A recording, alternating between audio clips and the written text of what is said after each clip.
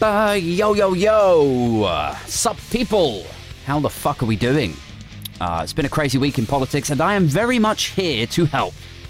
Here to scuba dive deep into the political abyss. Seeks to, wash us all away in a tsunami of, poorly thought through sea metaphors, I guess. A tsunami of financial chaos and government incompetence. That'll do. How are you guys doing? Are you bearing up okay? It is chaos and mayhem. It's Friday lunchtime, and Kwasi Kwarteng has just been sacked. Out the door.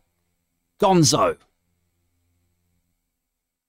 The only thing funnier than a Tory cabinet minister being sacked, which, let's be real, right? There's always going to be some novelty to that.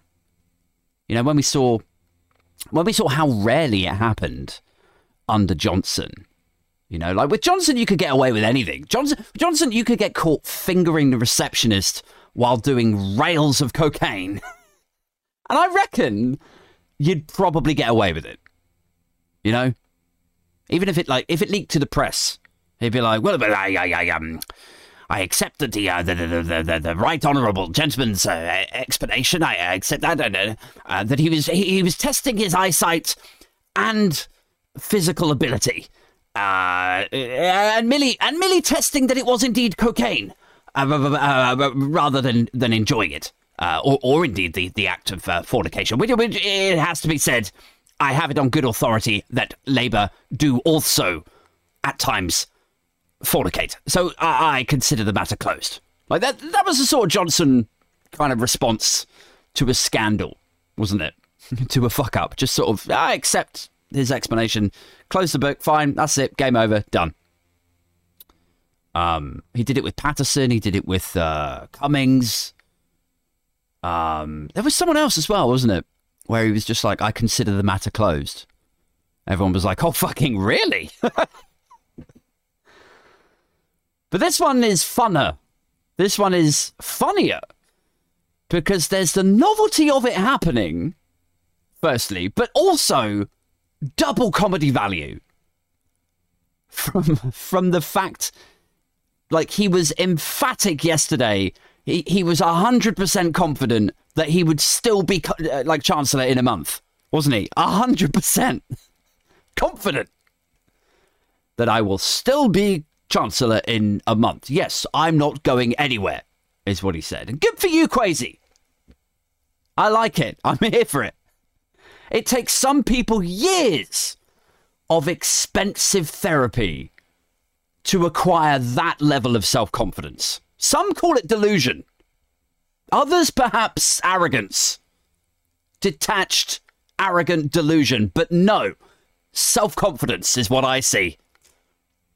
Vapid and vacant and devoid of all justification, though it may be, it is there. 100% confident. I'm not going anywhere, he said. It's amazing. This is the same guy, the same Chancellor, who said he bet big on Britain. Do you remember that? That was like 3 weeks ago, 4 weeks ago. He said, I'll never apologise for betting big on Britain. Same guy who said he wouldn't be flying back early from the IMF. I've got no plans to come back early. No. Why should I? No, I'm here. I'm at the IMF for a reason. I have no plans to fly back early. But who then did? Who said he would definitely still be Chancellor in a month. Who didn't factor in the market reaction to his uncosted budget. Like, maybe, Kwasi, leave the predictions to somebody else, is my advice. Because you sound like someone's shit gambling uncle. Is what you sound like. I'm never going to apologise for betting big on Britain. No, I won't fly home early. No, I'm definitely going to be Chancellor still in a month. These are all bets that you're making. You're a gambler. It's like somebody going like, I'm not ashamed to bet big on Rough Rider coming in first at Aintree. The guy's like, I mean, you might not be ashamed, but Rough Rider went rabid yesterday. They shot her in the head. She's not racing, Kwesi. Oh, right. I mean, I did tell you this before you placed a bet. Did you? Yes, I mentioned it 3 or 4 times. Oh, well, I'm not ashamed, and I won't be quitting gambling. Like, are you sure you're cut out for this, Kwesi? Yes, no, absolutely. I am not ashamed, and I will never apologize for making that bet. Like, do you think maybe we should just explode into laughter whenever, like, any Tory tries to justify anything with, I will never apologize for... Like, you never apologize for anything anyway. I will never apologize for betting big on Brit. When was the last time you apologized? Because if you never apologize for anything, there's very limited value in you saying, well, I will not apologize for this. Nobody expected you to. Or when they say, I will never be ashamed to... Like, you don't know what shame is. When was the last time any Tory was like, God, I am ashamed of this party? Like, when do you ever hear that?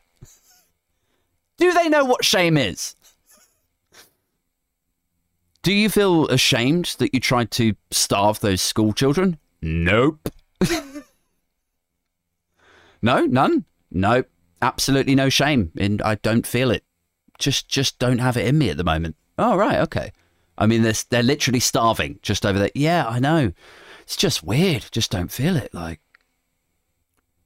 and then what? Like a bout of fiscal tomfoolery arises. They're like, I will never be ashamed to bet big on Britain. Well, yeah, no fucking shit, mate. If you weren't ashamed to starve children, I didn't think it would come knocking, once the exchange rate starts tanking. Like, tell you what, guys, I was on board with Hungry Kids, seeing who could eat their way to the middle of the slice of bread first. I can't keep my dick limp for that shit. But yeah, when it comes to the bond market moving by 2%, well, that is where my shame may kick in. Still probably won't, but it might. I mean, we're in the neighborhood then.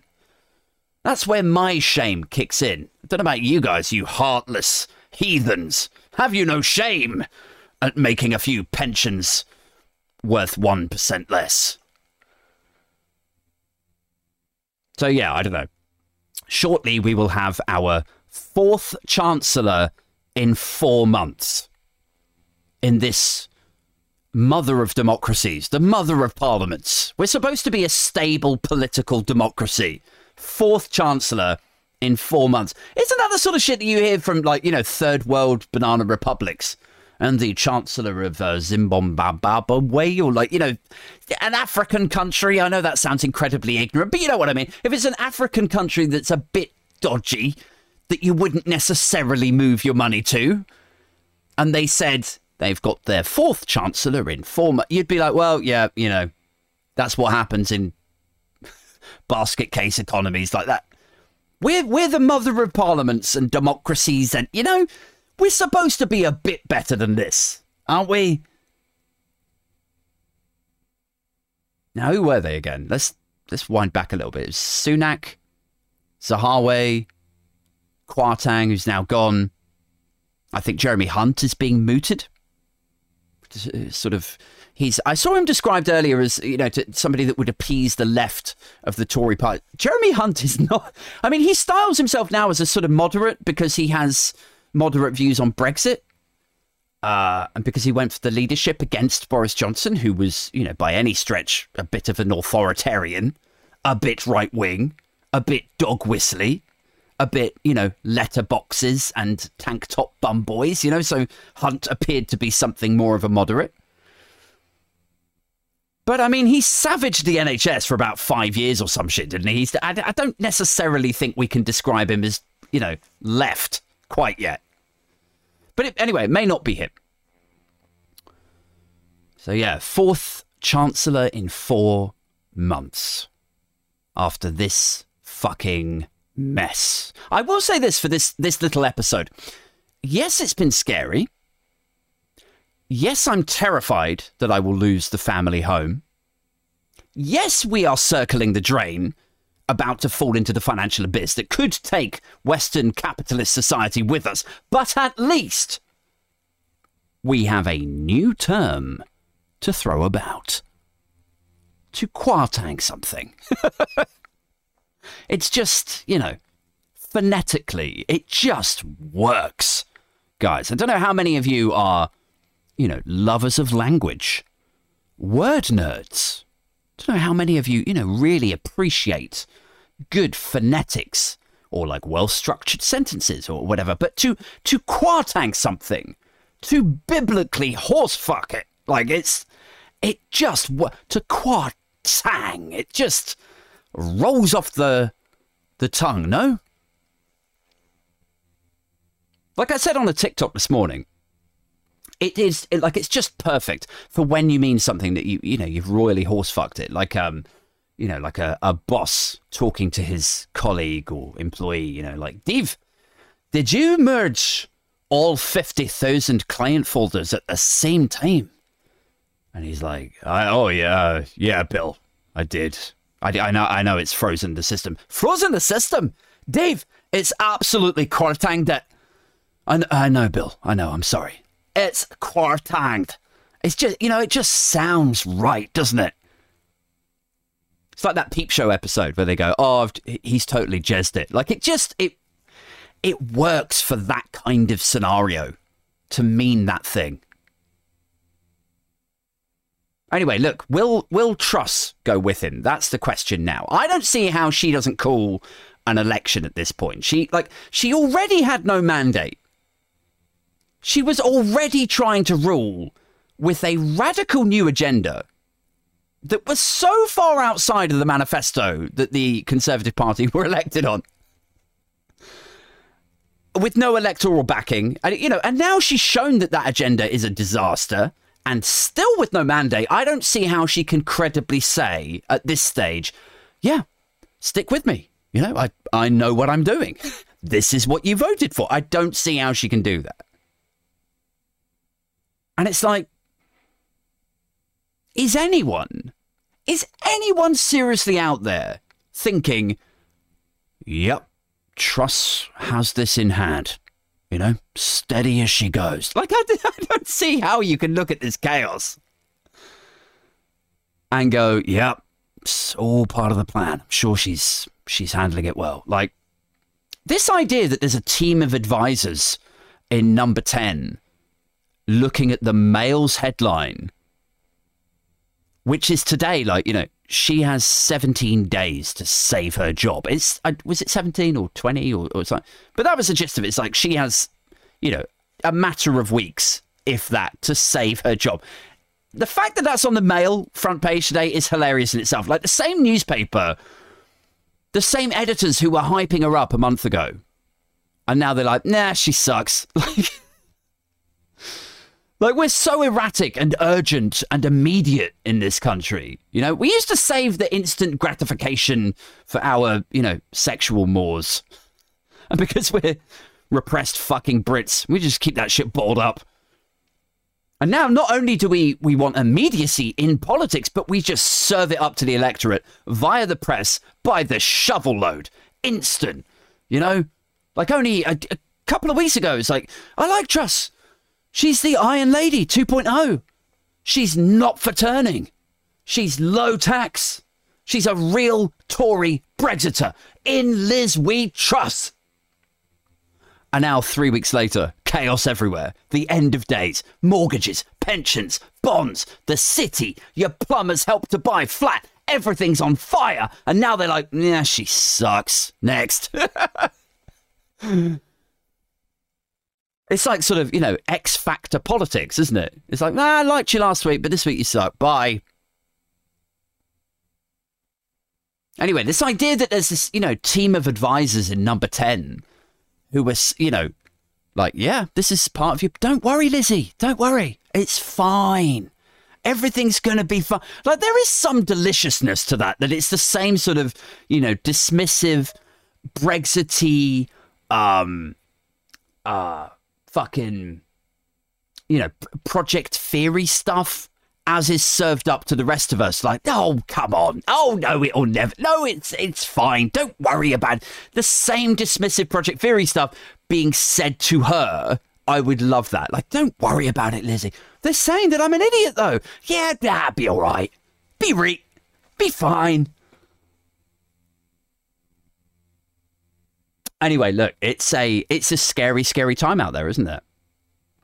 Whichever way we shake it, benefits are likely to be cut in some capacity, I think. If not directly, then, via support structures. And those support structures will be the sorts of things that the most vulnerable people will rely on.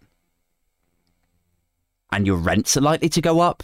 And gas and electric, we know about already. And of course, if you're on a mortgage as I am, you must be shitting your tits through the looking glass and wonder what the fucking point was of slogging your guts to get on the ladder if the government are just going to, clamber in like circus clowns, bashing cymbals and smash the fucking place up with their dribbling incompetence. You must be wondering that, as I am. What was the point?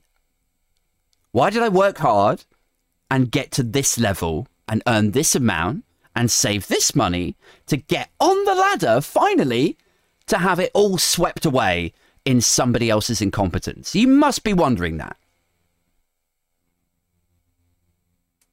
I mean, how the Conservative Party will ever be able to claim to be the party of hard work and getting on and making something of yourself if this all goes as it appears to be heading.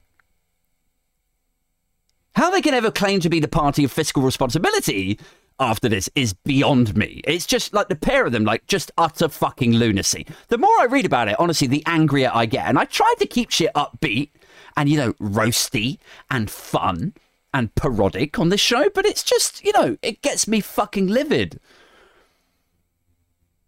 They're just, careering into the world of geopolitical finance with the same witless, substanceless fuckery that they did with Brexit. But now, instead of it only fucking over a few, fishermen, or only closing a factory a couple of 100 miles away from you, now the contagion spreads or whatever, this sort of fact-free fuckery. This Brexity boosterism has bled out to the city, and now it's banging on your door. Now it's like, hey, remember me?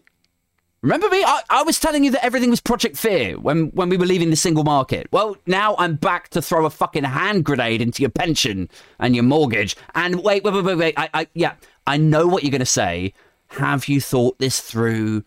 Where's your workings? This might horse cunt the economy, but I'll be fine. Don't worry. Oh, rubbish. Growth. It'll be fine. Like, our 2-year fix is up in August next year, right? Here's some realness for you. And I honestly don't see how we're going to pass the, affordability checks to retain the house. My girlfriend tells me not to worry about it. She works in property. She's the sort of money man. So I'm like, all right. I mean, if you say it's all going to be okay, then fine. But to my mind, I don't see how we're going to survive it. It won't be a repossession in the sense of, bank people rapping on the door, knock, knock, get your shit and get out. I don't think it'll be like that. It'll be a disappointing phone call trying to remortgage. It'll be some nice lady in a Edinburgh call centre. Like, sorry, unfortunately, our calculations suggest that you cannot proceed with the application.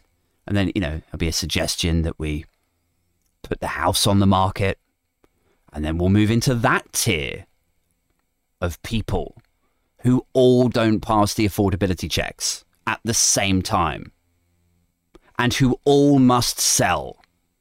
And so then like a deluge of properties will come on the market of people desperate to sell quick. And so the value of homes will tank. And we could end up selling our home for the same or less than we bought it. And come out, paying private rent down the road for a shitter place. And the rent for that would have gone up So we could come out like not having made any money on this house, renting a shitter place, and still owe the bank like 10 grand, 20 grand.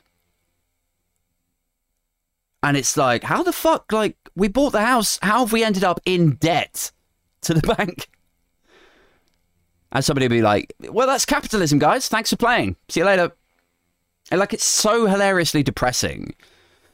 Which I suppose is that, because that's sort of the USP of this podcast, right? Like, take the muck and awfulness of life and try to crack a joke or two, you know, here and there. But it's like, you know, here's how the call should go, to my mind. Here's how I want that call to go to the bank, to the Edinburgh customer service banky thing. Like, I'd be like, yeah, I'd like to remortgage, please.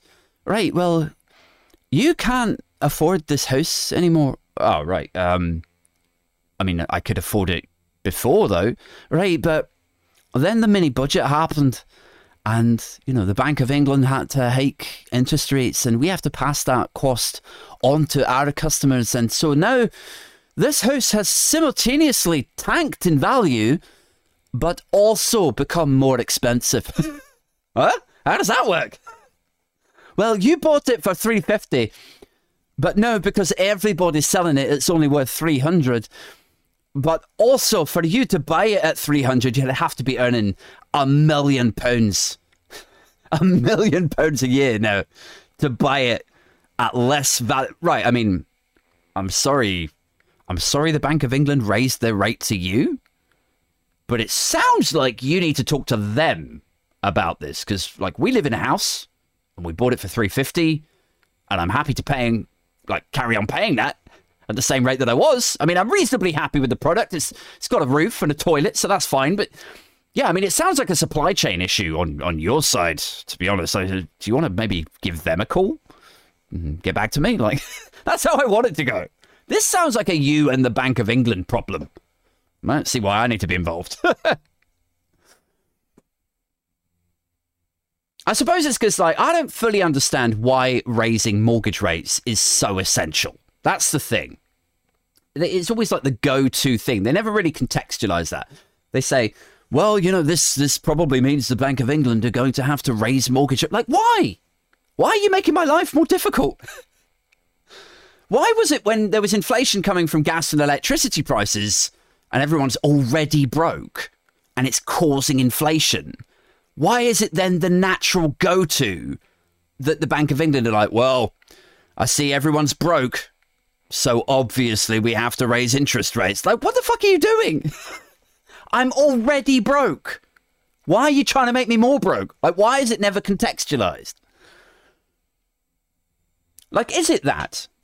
Here's well, like, the logic that my brain tries to wrap around. Like, is it though, as though, if there's a load of tax cuts, then that's less money going into the exchequer, right? Less money into the treasury. So then the bank have to make up for it. Like, well, you know, we have to ensure that we still have 20 billion in the treasury over 5 years. So we're going to have to make mortgages way more profitable. So when Aid borrows 280 grand, now he'll have to pay more into his bank, who will then in turn pay more to the Bank of England, because the banks get their money from the Bank of it, right? So there's a chain there. So if I pay more to my bank, who then pay more to the Bank of England, it makes up the shortfall. Like, is that it? So the tax cuts, they got to make it up. So then, is that what's happening here? And so then, you know, the fact that Truss signed off on these tax cuts without saying how she would pay for them to compensate the Treasury, is that the reason why the Bank of England had to do this? Because that would kind of make sense-ish. But as I say, I'm not an economist. I don't know this stuff for sure. I'm just saying, logically, that kind of stacks up.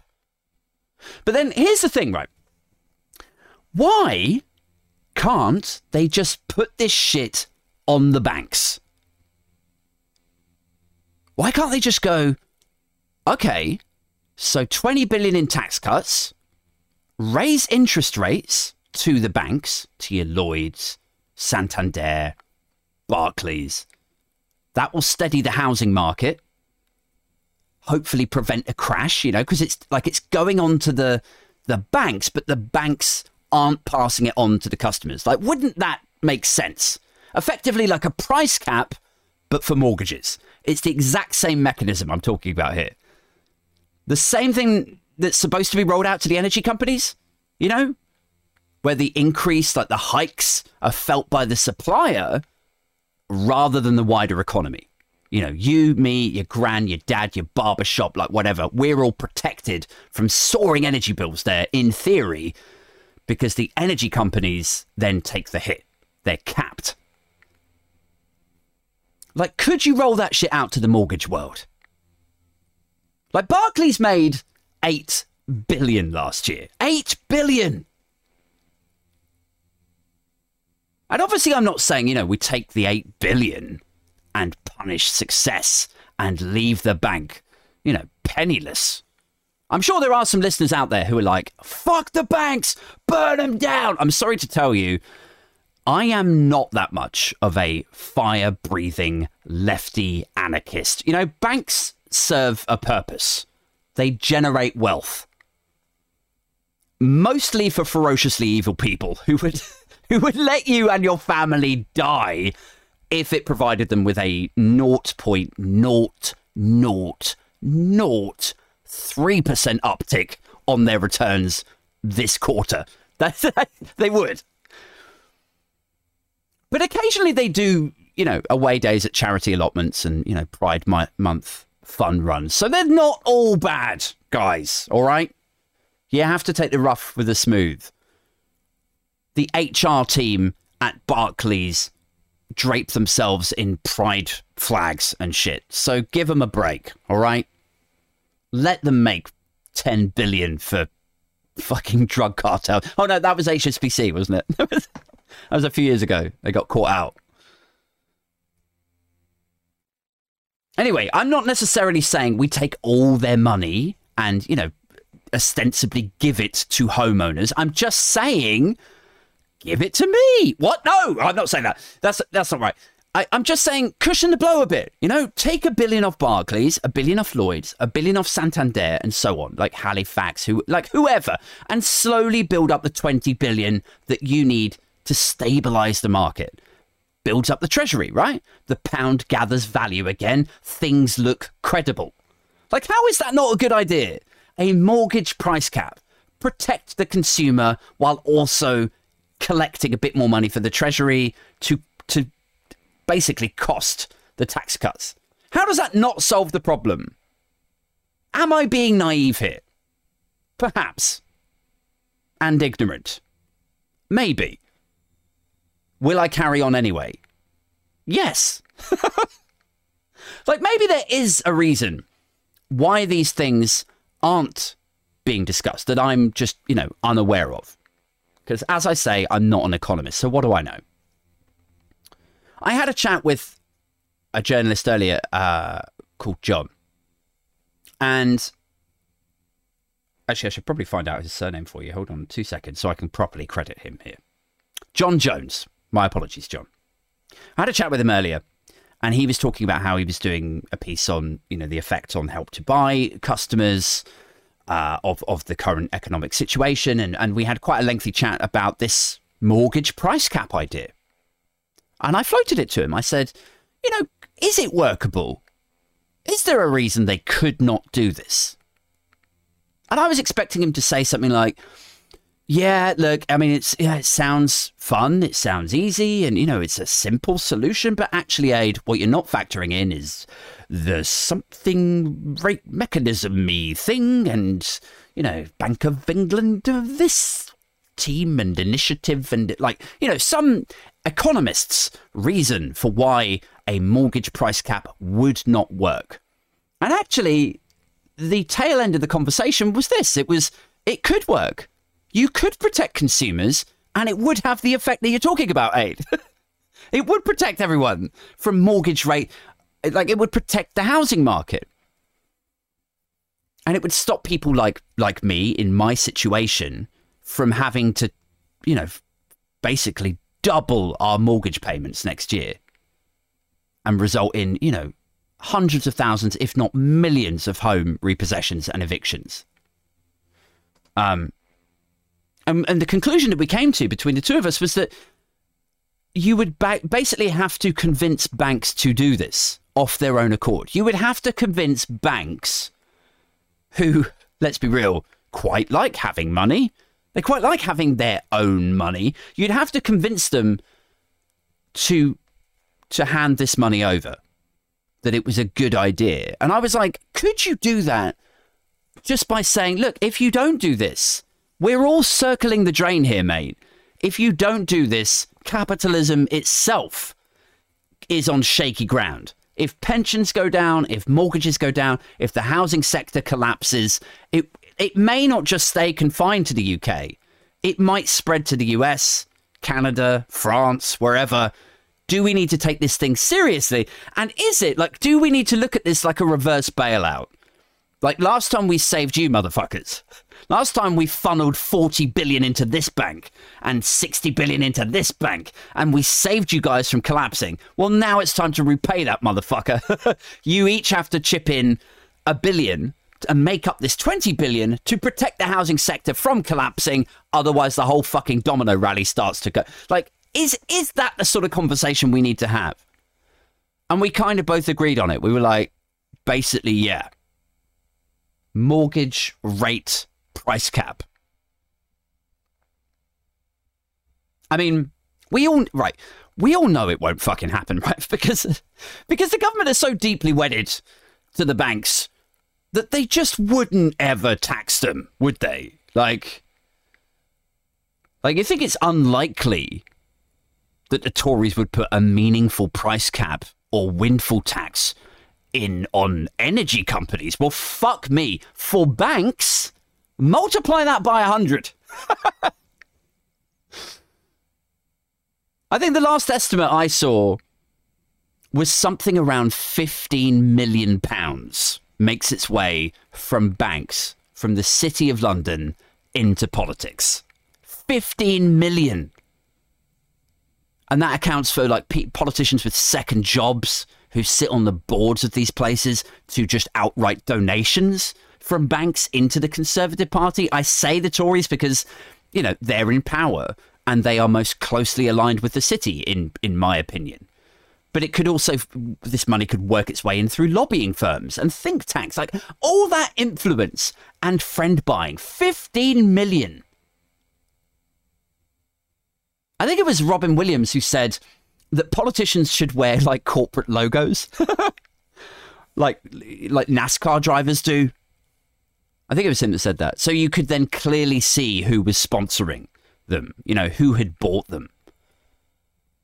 And if that were rolled out in the UK, there would be a sea of politicians with little, you know, Barclays and JP Morgan and Halifax logos sewn into their TM Lewins. I mean, we're talking about a class of people that would sooner sacrifice their firstborn child than ask a bank for so much as a meeting to discuss this. And even if they did, right, it would be like this. It'd be like, hi, Bob. It's Liz. I've got Kwesi or Jeremy here with me. We'd like to talk to you about a possible price cap on mortgages. And like the bank guy would just be like, fuck off. Like, that's how that meeting would go. And if it's a good meeting, it would maybe last a minute long. It'd be like, well, no, I think this is something we need to talk. Oh, really? Well, I think we'd like our 15 million back. Oh, well, yeah, that's what I thought. Anything else? No, just see you at the members club on Friday. Yeah, bye, Liz. Bye now, bye. Call me. Like, that's how that meeting would go. The leverage is just not there. It's like, you know, it's like a husband who fucked his wife's best friend and two of the bridesmaids and brought chlamydia back home to his wife. And then after all of that shit, he tries to apply pressure on something. Like, Janet, I would just prefer it if you went out on Wednesdays instead, because she'd be like, oh, fucking really? You would prefer that, would you? Like, he has no leverage. Do you understand?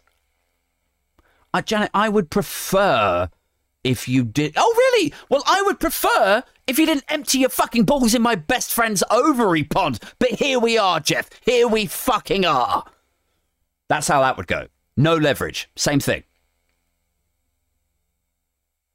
Only way something like this would happen, the mortgage rate price cap, only way it's happening is like either with a Labour administration, which we still don't know how that's going to shake out. We need to be real about that. Like, I'm supportive of Labour over the Tories, obviously, but also we don't really know how, say, socialist a Starmer cabinet would actually be. I know a lot of you have feelings about this already, but we don't know, okay? I mean, it has to be better than the Tories, right? For sure. But given that he's got to be, fairly pro-business to maintain that centre-left space, and given the finance sector is both a major generator for the UK economy, and that post-Brexit, our finance sector is competing with, Munich and Paris and Amsterdam. Like, take all of that into account. He's got to maintain a centre-left space. He's got to be pro-business. We have to compete with these other places that we didn't used to have to. It is a major part of our economy. Take all of that into account and then ask, how willing would Starmer be to effectively slap a $1 billion bill on these banks? That is an uncomfortable question, isn't it? But the other way that this could happen is, if a colossal groundswell of media pressure rained down on the banks and either, a price cap was pushed or a windfall tax was pushed on them, like basically a clone of the energy stuff. When the papers really went to town on the energy companies, that sort of media pressure might serve as a catalyst for seeing something like this happen. But I want to sort of, set your expectations here. I want to just bring you back down to earth. The chances of seeing another 2008 style demonization of the bankers is slim right now. It's just, I can't see it happening.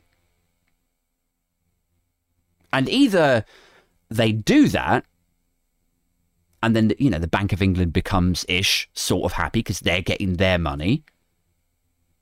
Then the pound settles. Or, the alternative is that Truss sticks with tax cuts and no way to pay for them.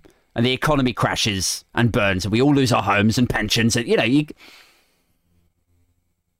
get the feeling, right, that the only reason there's any debate on any of this is because Truss is sort of backed into this corner now. And it's basically a question at this stage on this overcast Friday afternoon, dear listeners. It is a case of, does she completely reverse all of her tax cuts, or almost all of them, in which case she has no authority?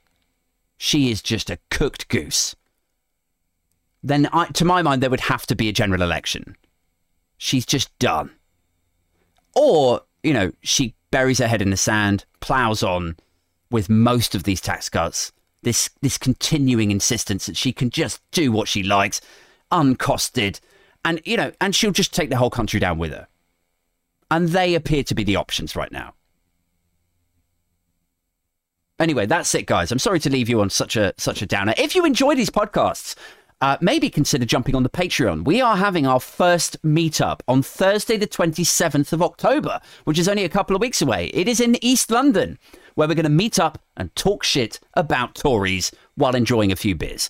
You just have to jump on Patreon. There's 3 tiers that you can choose from. The first is super cheap, starts at £3, and that gets you early access, first listen access to all of the podcasts. I always put them up on Patreon first, unless it's an emergency episode like this one.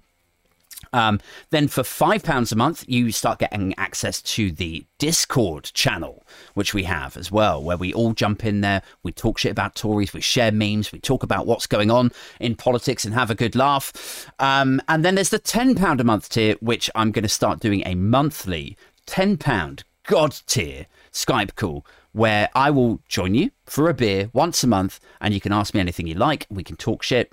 We can exchange ideas, thoughts and feelings about what's going on in politics, and indeed life, love, and the universe that week or that month. So that's the Patreon. If you're not in a position to support via the Patreon, that's fine. Obviously, it's a strange time for everyone. We're all feeling the pinch. Literally every one of us now, I think. All I would ask is, if you're enjoying the podcast, share it about. Just tweet it. Pop it into WhatsApp, share an episode that you've enjoyed with a friend that you think might also enjoy it. In fact, even an enemy. Share it with an enemy that you think might enjoy it. Separate to that last piece of podcast admin, I promise, I am looking for brands, partners who wish to maybe look at sponsoring the podcast. I could get your company name at the beginning and the end. I might put your logo or banner behind me on the video episodes where I'm interviewing guests. That is all coming up. If you want to get involved in that, then tweet at me at Aid Thompson, or indeed go on the Funk 27 website. So I always put all of the podcast episodes on Patreon first, but 2 days later, they all go out onto Spotify and Apple Podcasts. But I always keep a record of all of them and links for all of those episodes on funk-27. That's funk-27.co.uk. I also do a weekly blog on there, actually, if you're interested. It's sort of satirical, dystopian reflections of the week in politics. That comes out every Sunday on funk27.co.uk. So check that out also. The next guested episode was originally going to go out tonight on Friday, the 14th of October. Obviously, I've done this emergency show now, so I'm going to put this one out, and then I will put my interview with Dr. Robert Bush out this coming week. So look out for that. We discussed COVID. We were reflecting back on that very weird time, and I asked him, as a doctor, as an academic, if he has faith for the future of the human race. And the answer might surprise you, but it also may not. If you're feeling a bit too optimistic about our future, maybe check out my interview with Dr. Robert Bush, because it will safely bring you back down to earth. I promise you. That's it from me. This has been a lot of fun. Thanks again to everybody for tuning in, and I'll catch up with you soon. All right. Cheers. Ciao for now. We out.